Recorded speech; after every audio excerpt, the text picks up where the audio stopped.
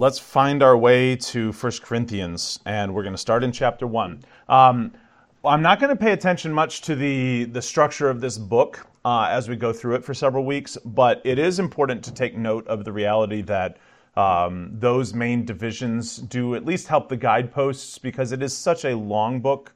It's helpful to realize it starts off of this idea that people were choosing what their favorite Bible teacher was and then criticizing everyone who didn't remind them of them. That's not how the gospel works.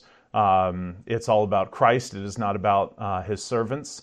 The same thing with regards to sex, food, the gathering, and the corporate worship. All of these things have to do with the ramifications of the gospel inside the life of the gathered assembly. Even some of these places that we typically talk about on the individual level, like your body is the temple of the Holy Spirit, that is not talking primarily about just your body. That is talking about the church as a whole. Both are true, but it is a plural you there. Y'all's body is the present. It's one of those things that would really help if English had a second person plural, but unfortunately English has left that behind, except for in the South or in the Midwest. Use guys would probably be an acceptable. What's that?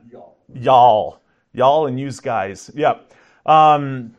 So in all of these situations, and I really like the middle one there about food, and how do you assess things that we know are reality without flaunting them in front of other people? It really demonstrates our attitude towards other people if we take something that we believe we have liberty in and then just flaunt it in front of them when we know they don't. If somebody, and the example here was given of food offered to idols, which was a massive issue in Corinth, because it was the center of so many different cultures that people made up factions based on this. Are you a food offered to idol eater, or are you not? And people were trying to go, well, which side does it fall on? Well, Paul says, well, we know idols aren't anything. And we know that eating meat does not actually worship this false god. And yet, there are those who assume that. And if you know that going in and you flaunt it in front of them, they're going to associate you with that false god. Isn't there something more important than just food going on? Isn't there something more significant than all of these things going on? In the gathering, people had spiritual gifts. And we're going to be sitting in chapters 11 through 14 for a couple of weeks, because it is the most dense place in Scripture that talks about the practical workings of the Spirit. All through there are all of those spiritual gifts given to the church, gifts of this, and this, and huge lists, how to use them if it interferes with somebody else's spiritual gift. I mean, the reality is just the practical living in the first generation of the apostolic church. How did they and how should they see their spiritual giftings? People would talk over one another. Some people would speak in tongues and have no interpreters, which means it doesn't do anything except for boost up that person's pride. And he's like, that's the exact opposite of why you even have that gift. It's simply a remarkable section. We're going to spend some time in it. And obviously that section on the resurrection read out at almost every funeral with very good reason in 1 Corinthians 15, because it talks about the reality that if there is no resurrection from the dead, then all of our faith is in vain. We're still in our sins.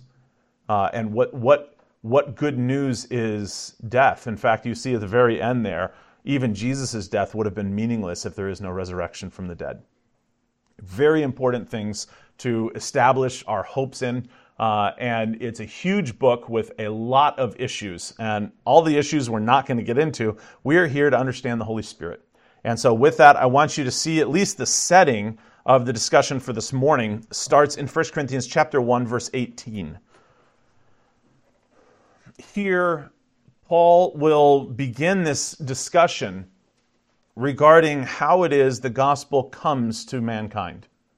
Mankind would prefer, especially Greek society and especially in Corinth, mankind would prefer that it comes through ways that are on his design. If God was going to come and explain the gospel to us or the world to us, it should come on our terms. It should come with our philosophical rules, with our assumptions, with what we hold, and God should basically answer to us. And what Paul here says, wow, shush, shush, shush, shush. Stop it. There we go. With all of this, then the question comes, how did the gospel actually come? How did the message of the cross come? Did it come by appealing to our rational faculties, to our philosophical arguments, and the constant theological discussions going on at the day? Or did it come in a completely different way? And Paul will introduce this to us here in verse 18, and then we'll get up to chapter 2, where we will sit for most of the time this morning. Chapter 1, verse 18. For the word of the cross is folly to those who are perishing, but to us who are being saved, it is the power of God. Now, here he draws two distinctive sides here. The temptation in the church always to appeal to the natural man or to the preferences of mankind and make the message of the cross not foolishness to their ears is always present in the church, right? We see it in the temptation when we talk about the gospel to people who do not believe in it, to try to say, well, let me prove it to you historically. Let me prove it to you linguistically. Let me establish the proof of it. This is very much coming back and in vogue these days, with the idea that we can leave behind huge sections of Scripture. We don't really want to address that. We don't want to talk about that. We just want to talk about something that we can prove historically, meaning the resurrection of Jesus. But to leave behind the Scriptures is to leave behind the entire power of everything that it comes with. The gospel cannot just be this removed message outside of its own time and space and outside of the message that God gave all around it. And so all of it must be given at all points. The word of the cross, he says, we should boldly proclaim is folly to those who are perishing. But we have come to know that the word of the cross, for us who are being saved, it is the actual power of God. A greater distinction could not be made. One is the foolishness of mankind, and to the other ear, it is the power of the one who created the world. And he says this was foretold. It is written, I will destroy the wisdom of the wise, and the discernment of the discerning I will thwart. All of the plausible arguments, all of the wisdom of the world, the wisdom of the age, the wisdom of the wise, the discernment of the discerning, God says, in the message of the gospel, I will intentionally destroy every bit of it. Because if your concept of reality brings about pride, be sure you are not on the same side as God.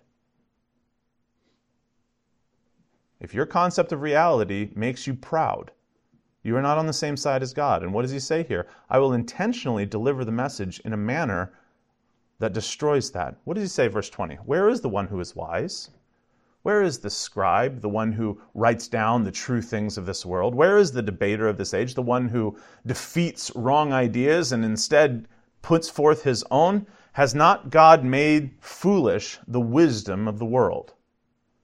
For since in the wisdom of God, the world did not know God through wisdom, it pleased God through the folly of what we preach to save those who believe. That is a very, very important verse to the message of 1 Corinthians. Man has tried on his own to reach God. Man has tried in his philosophy, in his political mind, through his force. They have tried to understand God. Did they get there? Plato had, as a philosopher, many theories about the perception of reality. And he thought that the philosopher could see the light of wisdom clearer than any other person. And still, Plato completely missed God. Now, he held to a singular God. There must be, nothing else makes sense. Even on the basis, even him in a polytheistic culture said, there's no way it could just be multiple gods. There's got to be one in control of it all.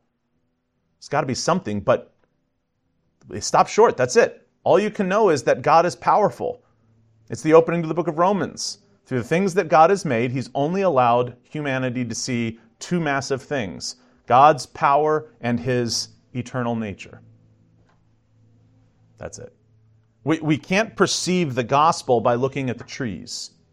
You cannot perceive the promises of the Son of Man or of Messiah by studying the rocks. You won't do that. What will happen is you will develop a worldview out of all of these things that have been made, and if it doesn't end at God, it's just going to prove to be foolishness.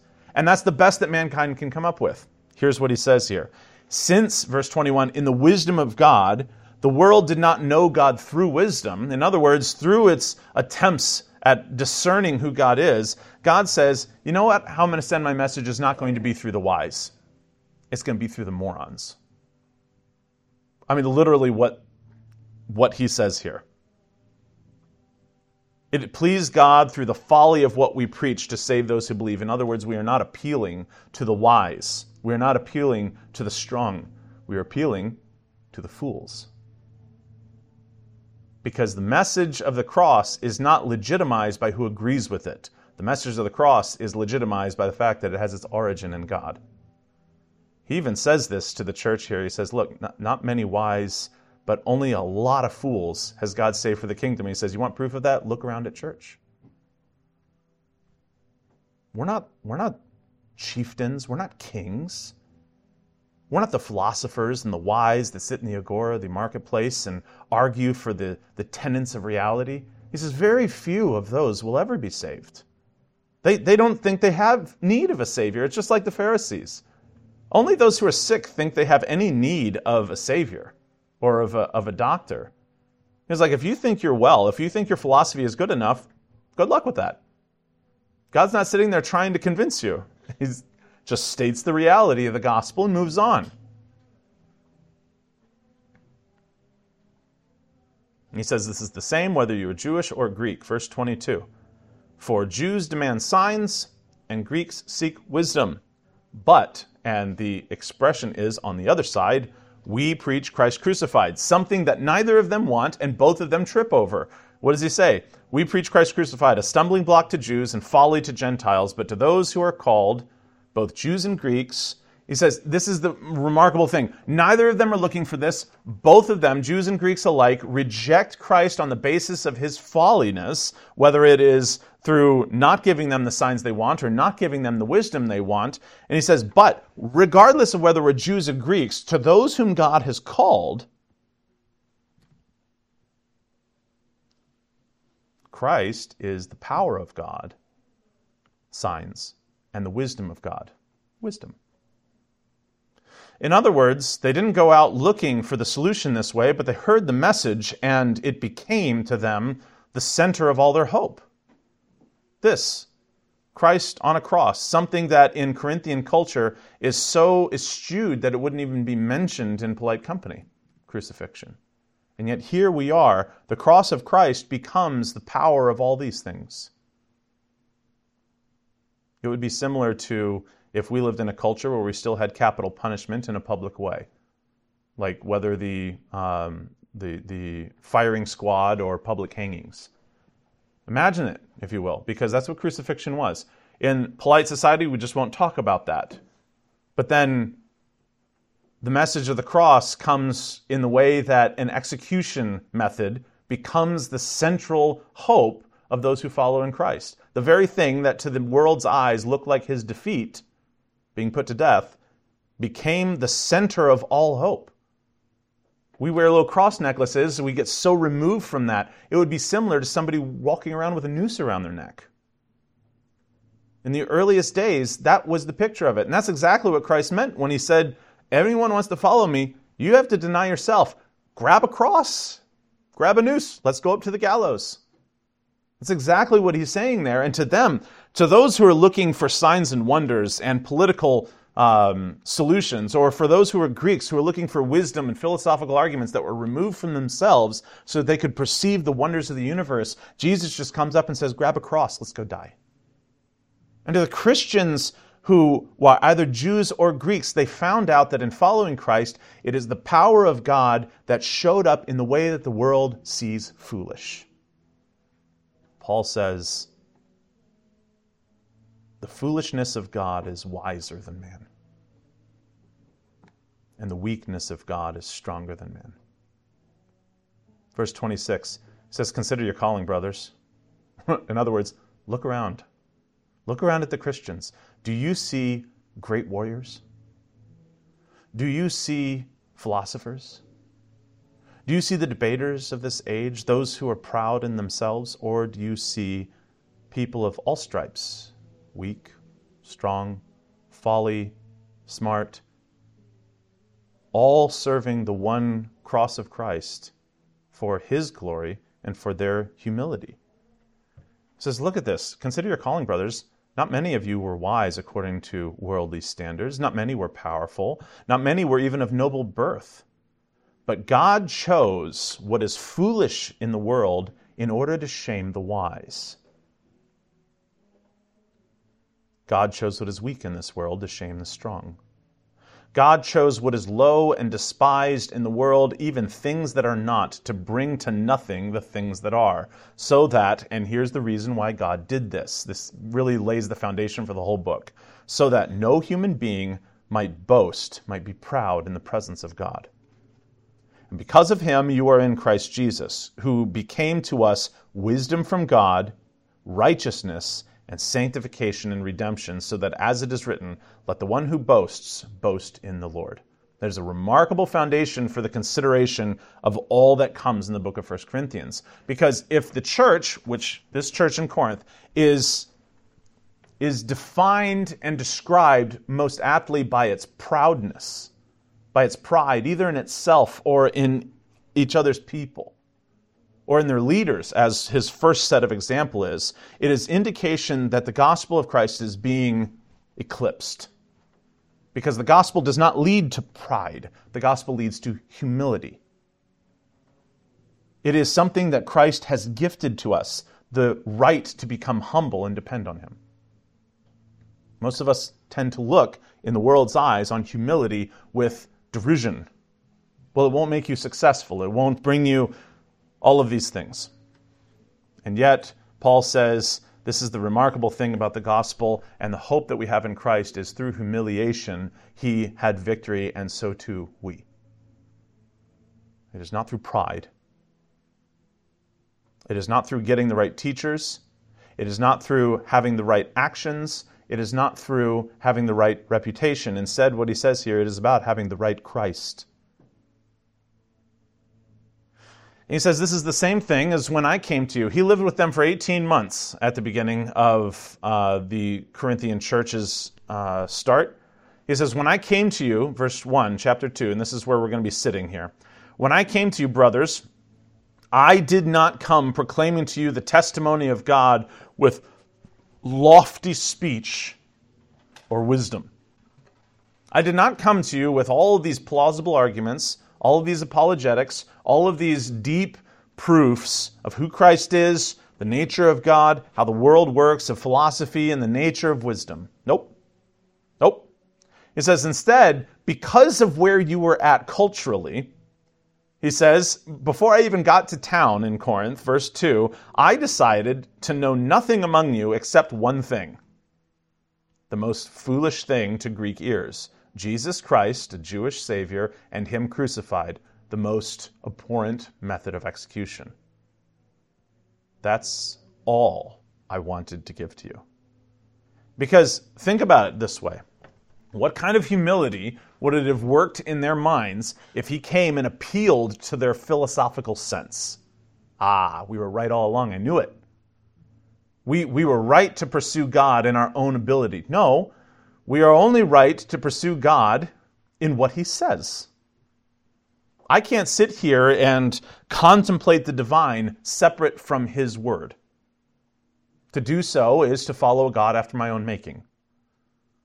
And I don't care how long someone studies theology or any of the case. If it is not in the Word of God, it becomes foolishness to the ears of the Christian. You hear this when somebody goes to seminary and drinks the Kool-Aid too deep. And they get strange teachers, which, believe it or not, there are strange teachers in seminaries all over the place, same as there are strange pastors in churches all over the place. And if they go with uncritical ears, they will come out spouting all sorts of things that everyday Christians go, I read my scriptures all the time, and that doesn't comport with the reality expressed in there. The Word of God is what normalizes the life of the church, not the teachers.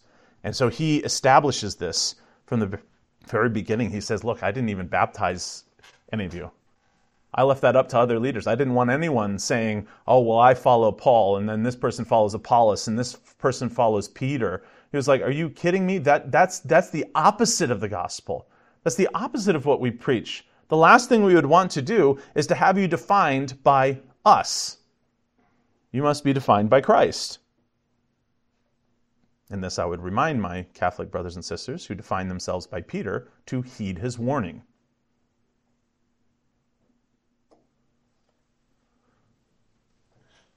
He says, I was with you in weakness and in fear and much trembling.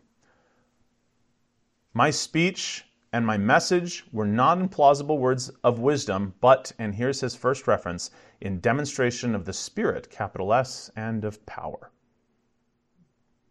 In other words, when I came preaching to you, it had absolutely nothing to do with appealing to your philosophical sense. You wanted words of wisdom, I gave you foolishness. You wanted Greek pride, I gave you Jewish humility. You wanted plausible words, I gave you implausible words. You wanted God high and fully separated from humanity, I give you God in human form. You wanted hope in death. This was the hope of Greek philosophy, that upon death you would enter the bodiless ether of the universe. By the way, our society is going back to that, in case you're not aware of that. And he says, no, I give you resurrection. Go back to the body, something that Greeks found absolutely atrocious. He says, I did this, verse 5, so that your faith might rest not in the wisdom of men, but in the power of God. Because here's the funny thing about the wisdom of the world. If you live long enough, you will see many of its arguments fail, and other arguments replace it, claiming to be wise. It will happen over and over and over again throughout your life. If I can have anyone who's older than me address the reality that culture will continue to tell you this and this and this, and it'll change its mind, and then change its mind again, and change its mind again. If the preaching of the gospel is linked in with the arguments of this age, what's going to happen is that the message of the gospel to those who hear it will pass away the second that it's not in vogue anymore.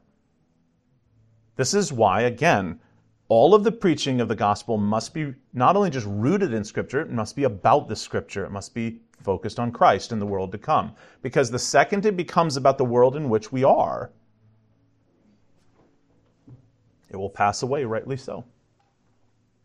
It means we take what is eternal about what hopes we have, that is the Scriptures, the Word of God that endures forever, and we turn it into the grass like us, which today is and tomorrow is cast into the oven. The Word of God endures forever, and the hope's in it. And so the message that it brings and the spirit that it brings is not something that we can just cast aside quickly because we have people that would rather hear it in a different way. God says, no, I haven't given it to you in another way. This is not a philosophical treatise. This is God declaring the reality of the world. And you say, well, what if I don't agree with it? Tough. I mean, it's kind of like saying, well, I tell you what, I live in the United States and there's a speed limit outside on the highway. I don't agree with that speed limit. Tough. Well, okay, then I'll go 85 miles an hour. Then you will find out what happens. What's going to happen? You will suffer the consequences of being wrong. How's that? That's exactly what God says. I'm not coming up to you arguing to you to establish that you and I come to an agreement that 65 miles an hour, I'm using, obviously, that it is the best way to travel. He says, that's just the speed limit, end of story. He says, I'm not appealing to you because your mind is destroyed with sin. This is why he's not appealing to us. He just simply tells us Christ is the hope of the world. You say, well, I don't know about that. Tough. That's the way the message is given. It is not given with plausible arguments and saying, well, okay, let's sit down and try to prove to you that Jesus is the hope of the world. God says, no. In fact, when I come, and Jesus says this about himself, I'm going to speak in parables so that you who are so proud in yourself that you don't listen to me won't repent. In fact, I will give the message in the way that only those whom I'm saving will actually hear it. Otherwise, the wrong people would repent. Jesus says that directly. Yes, ma'am. Mm-hmm.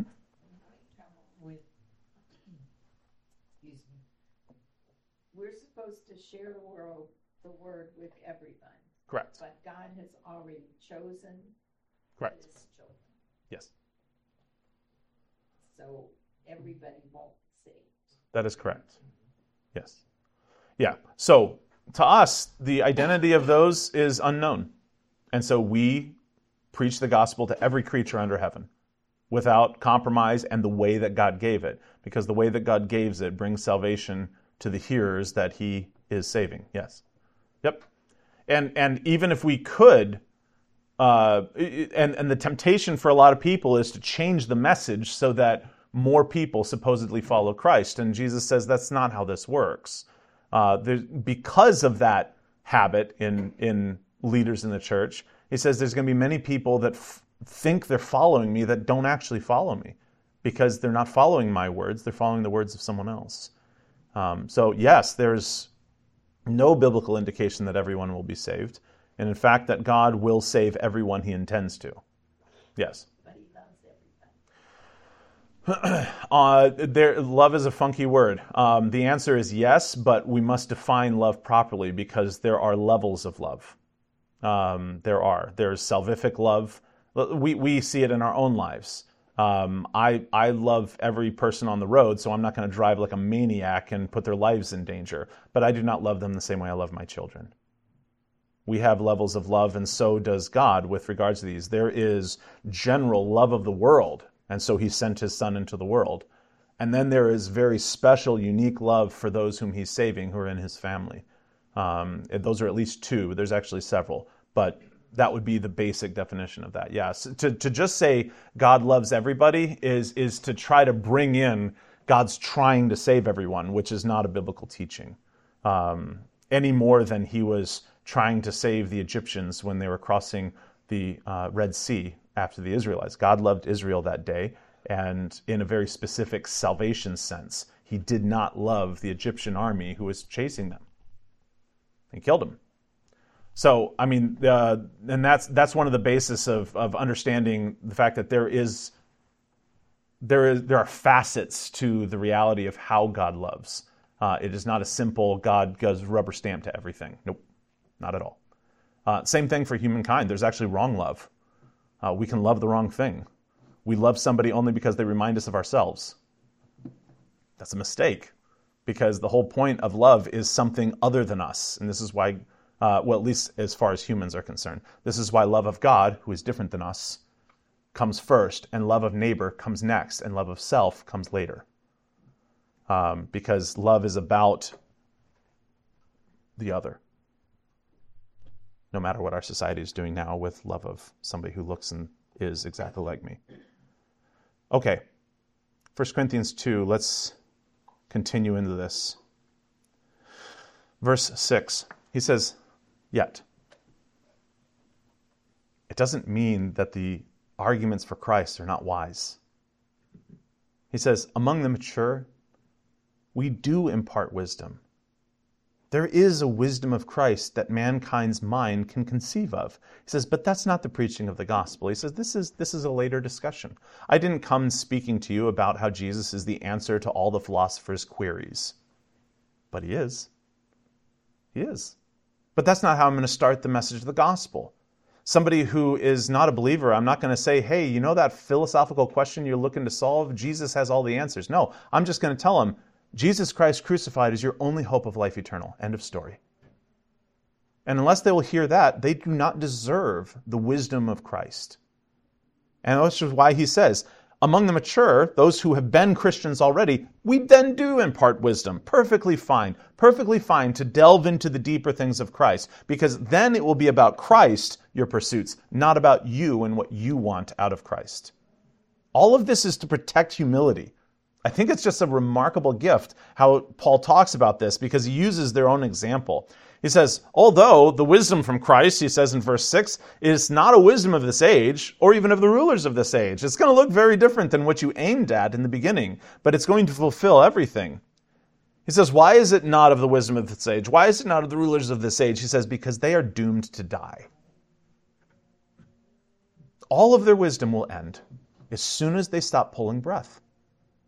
Where is Plato's wisdom today? His breath is gone.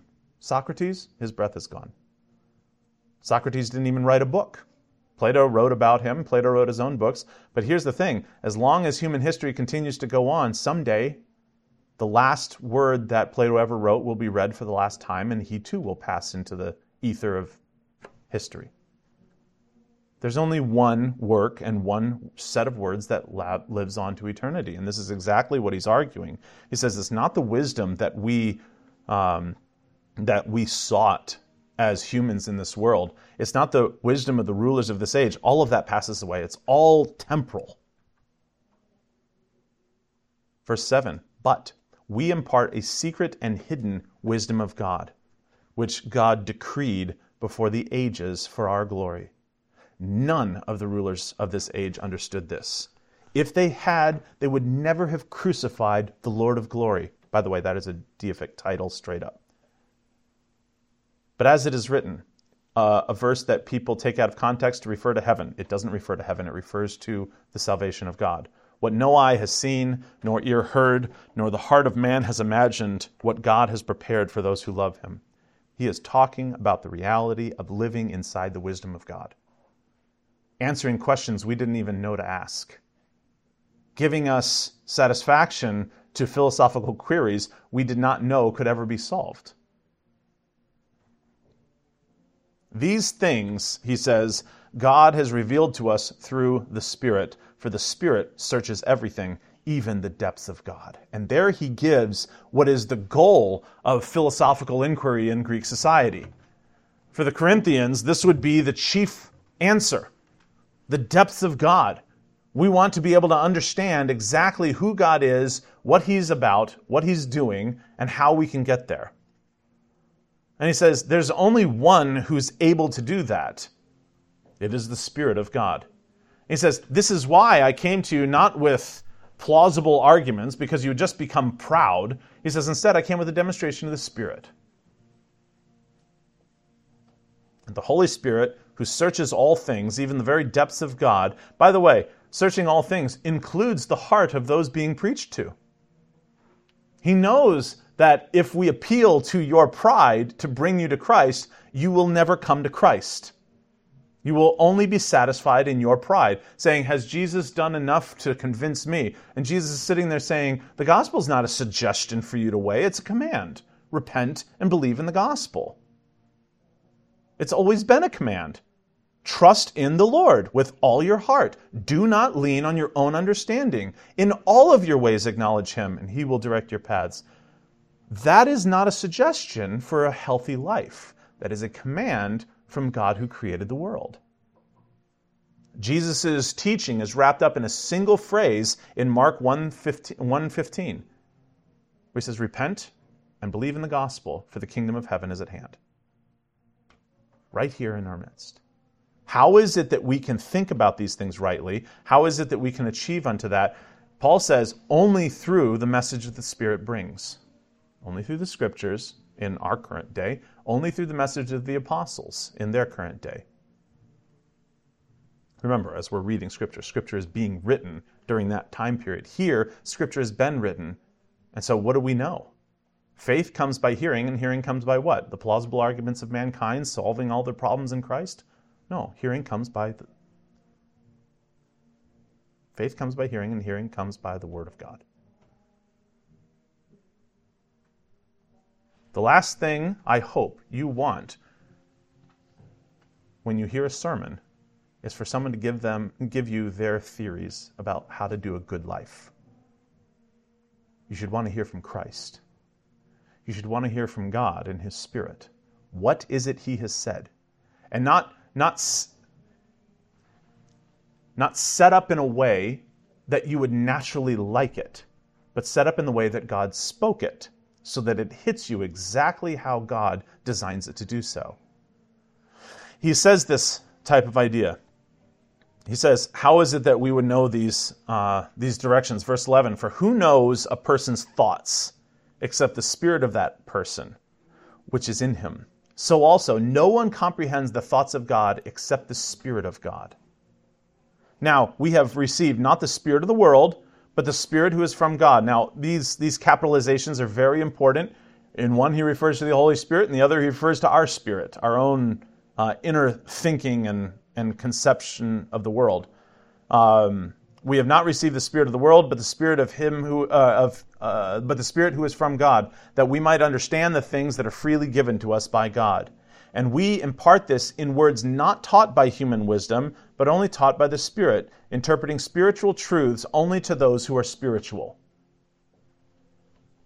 It's important. If someone plainly and fully with full knowledge rejects the message of the gospel, sharing with them the deeper wisdom of Christ is not helpful.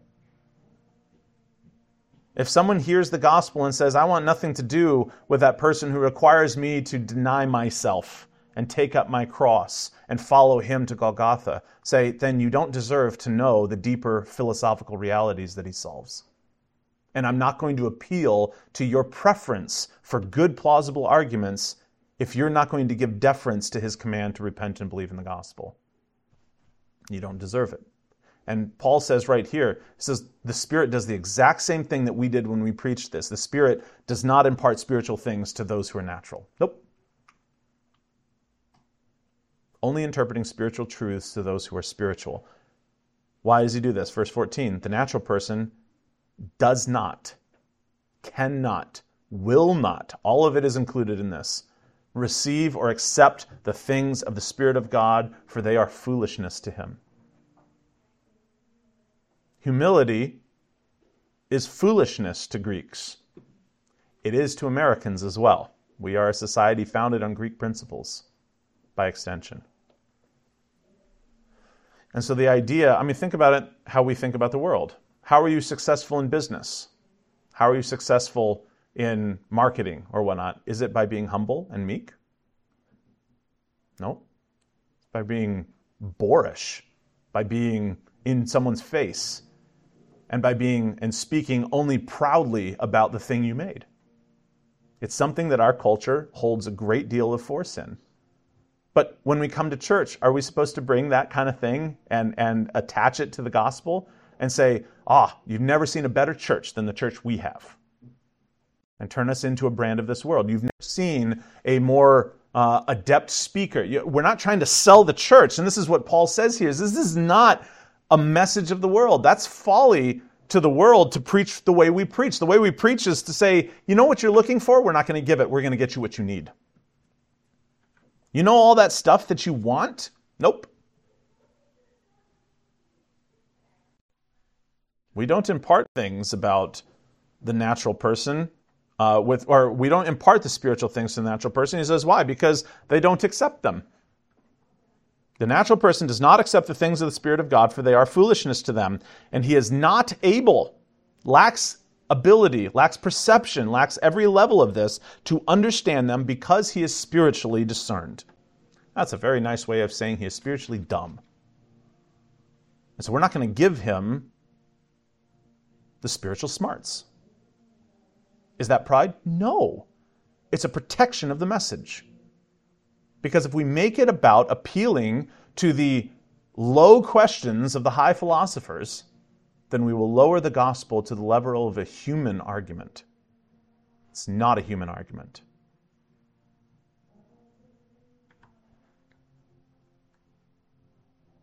Why is the Spirit involved in all of this? That's the big question. And it comes back to something, Eleanor, that you had asked as well. If the natural person does not accept the spiritual things of the Lord, how are there any saved people? How are there any spiritual people at all? Where did Paul come from? Where did all these spiritual gifts come from for these people in Corinth? He says, you didn't come. The natural person doesn't accept the things of the Spirit of the Lord. How is it anyone became saved? Say it louder. God saved them. Not through plausible arguments, not through appealing to their moral code, not through appealing to their philosophical questions. No, God saved them.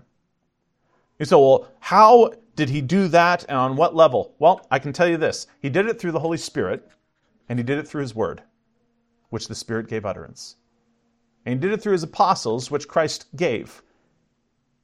And as Christ has expressed, I have sheep that are not of this fold, he says to the Jewish believers at the time, and I will bring them into this fold because I'm the good shepherd, and there will be one flock, Jews and Greeks, one flock and one shepherd.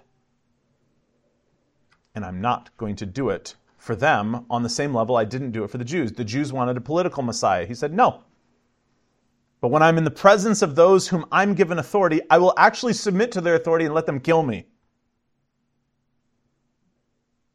The same attitude that the martyrs of the first generations of the church had. We have the ability to run away, but we will see martyrdom as a gift. And we'll take it happily. Many of them singing hymns, it was reported, while they were being destroyed by lions. Why? What causes a person to do that? They've come to know wisdom far beyond the questions of the philosophers.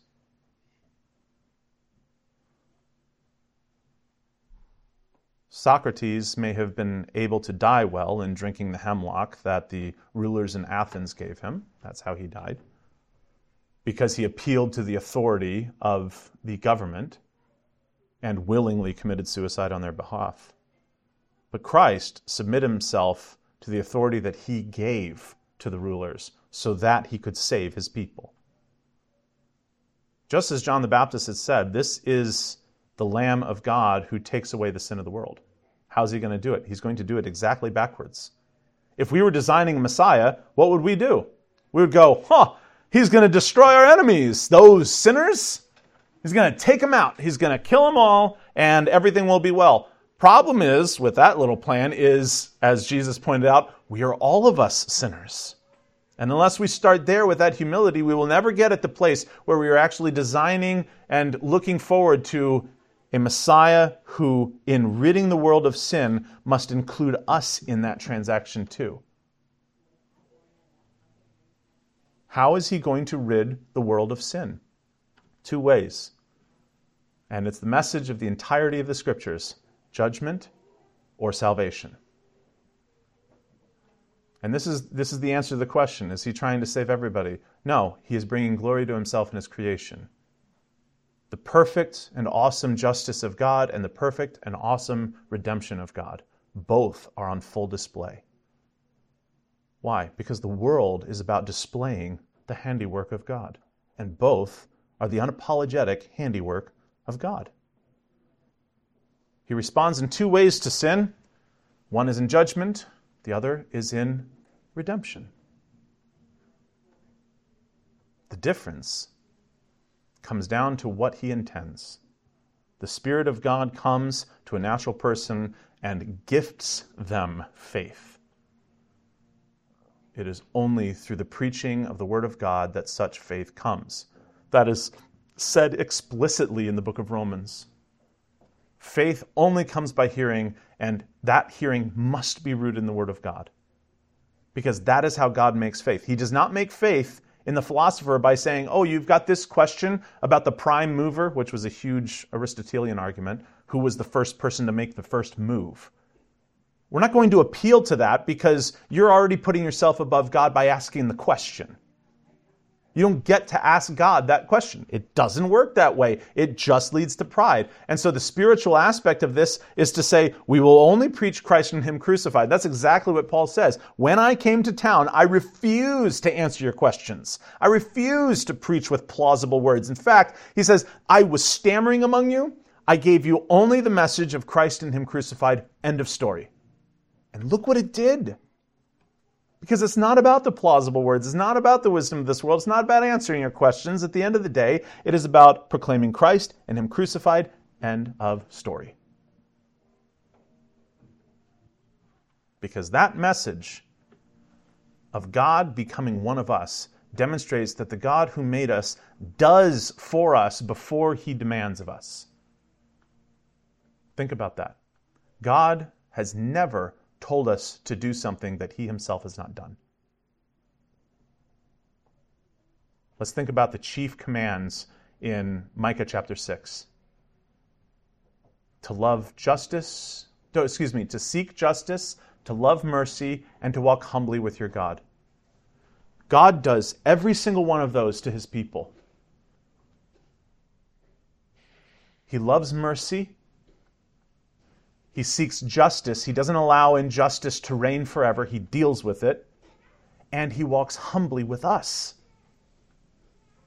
And if we don't think he's walking humbly with us, when we read the stories of the tabernacle and we go, look at this overwhelming fire tornado on top of the tabernacle. That's just power and immensity. No. That is humility for God to come and dwell on the earth that compared to him is the size of a grain of sand. This is the God who spun the universe. This is the God who made all things. For him to even live, as Solomon said, in a house made with hands is such a low thing, because the heavens are his throne and the earth is nothing but a footstool. So yes, he walks humbly with us. He never tells us to do something that he himself does not do with regards to these things. God says to love me with all your heart, soul, mind, and strength. What do we learn about God in that commandment? But that he loves the Son and the Spirit in the exact same way. That the Son loves the Father and the Spirit in the exact same way. But that the Spirit loves the Father and the Son in the exact same way. Inside the Trinity is an eternal love that will never pass away. What do we learn in the second commandment? To love something other. To love your neighbor as yourself. What do we learn? God loved us, his neighbor.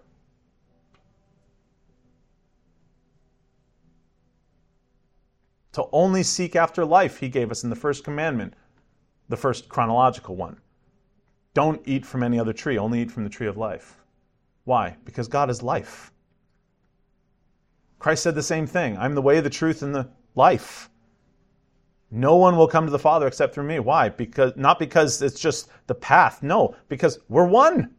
The same God has always been the same case. The same with the Spirit. How is it that faith comes? That God must bring life to you, must raise you from the dead, must gift you faith. In fact, even repentance is described as a gift in the epistles. That the turning from sin is not something that the natural man will choose ever for himself. And the turning to Christ will never be something that he chooses for himself outside of his own, what can Christ do for me? How about this? Let's ask the other question around. What will Christ do with me if I don't repent? Because that's the message of the gospel. Repent and believe, else you too will perish. This is how the apostles preached the gospel. This is how Paul himself preached the gospel in Athens to all of the philosophers. If you want to read that story, it's found in the book of Acts on Mars Hill. He teaches them about resurrection, and he says there's a reason why that God has said he has overlooked the times of ignorance, which he refers to the entire ancient world, and says, but in these last days he has given us this Son, Jesus. Why? Because he has set a day on which he will judge the world. There is coming a day when that will happen. And I know we live in the modern world and we go, well, we have iPhones and computers and, steel buildings. So, we look around and see all the things that our hands have made. And we find ourselves in a situation much like Nebuchadnezzar. Look at this that I've made. How marvelous is all of this? How grand is my kingdom and all that I can do and accomplish? If something's wrong with my body, I have designed the medical abilities to fix it. If something is wrong with my building, I have the architectural abilities to fix it. If something is wrong with the weather outside, I have created climate control so that I can fix it. I can deal with it. I don't even have to park on dirt anymore. If we take all of those things and they distance us from God rather than making us grateful to God, it reveals our hearts. Nebuchadnezzar learned, this is Daniel chapter 4, if you ever want to read it, it's great homework. He learned and he wrote to all of his peoples after 7 years of humiliation. He comes back and says, at the end of it all, what I have learned, he told the whole story. He says, what I have learned is that the one who is proud, God is able to humble. The New Testament writers say then, humble yourself, and at the right time, God will lift you up. The Spirit is all about this. And that's what 1 Corinthians is going to be all about. Because what they were doing is using the Spirit and the spiritual gifts that he had given to the church to puff themselves up. God gave me an ability to speak in tongues. Watch me be awesome. Well, God gave me a word from his scriptures. I'm going to give you it right now. But then I'm going to talk over somebody else, and they're going to talk over me, and then nobody's going to interpret. So the only thing is you get to see me be amazing. Paul says, I would rather none of you say anything than to say that nonsense. That's the basis of 1 Corinthians. I would say it's, outside of the book of Revelation, the most misunderstood book in the New Testament, most misinterpreted by far, because it's all about how to be a humble Christian. And the book of Revelation is not about the future. It's about enduring to the end and being saved. We'll get there someday. All right, let's pray.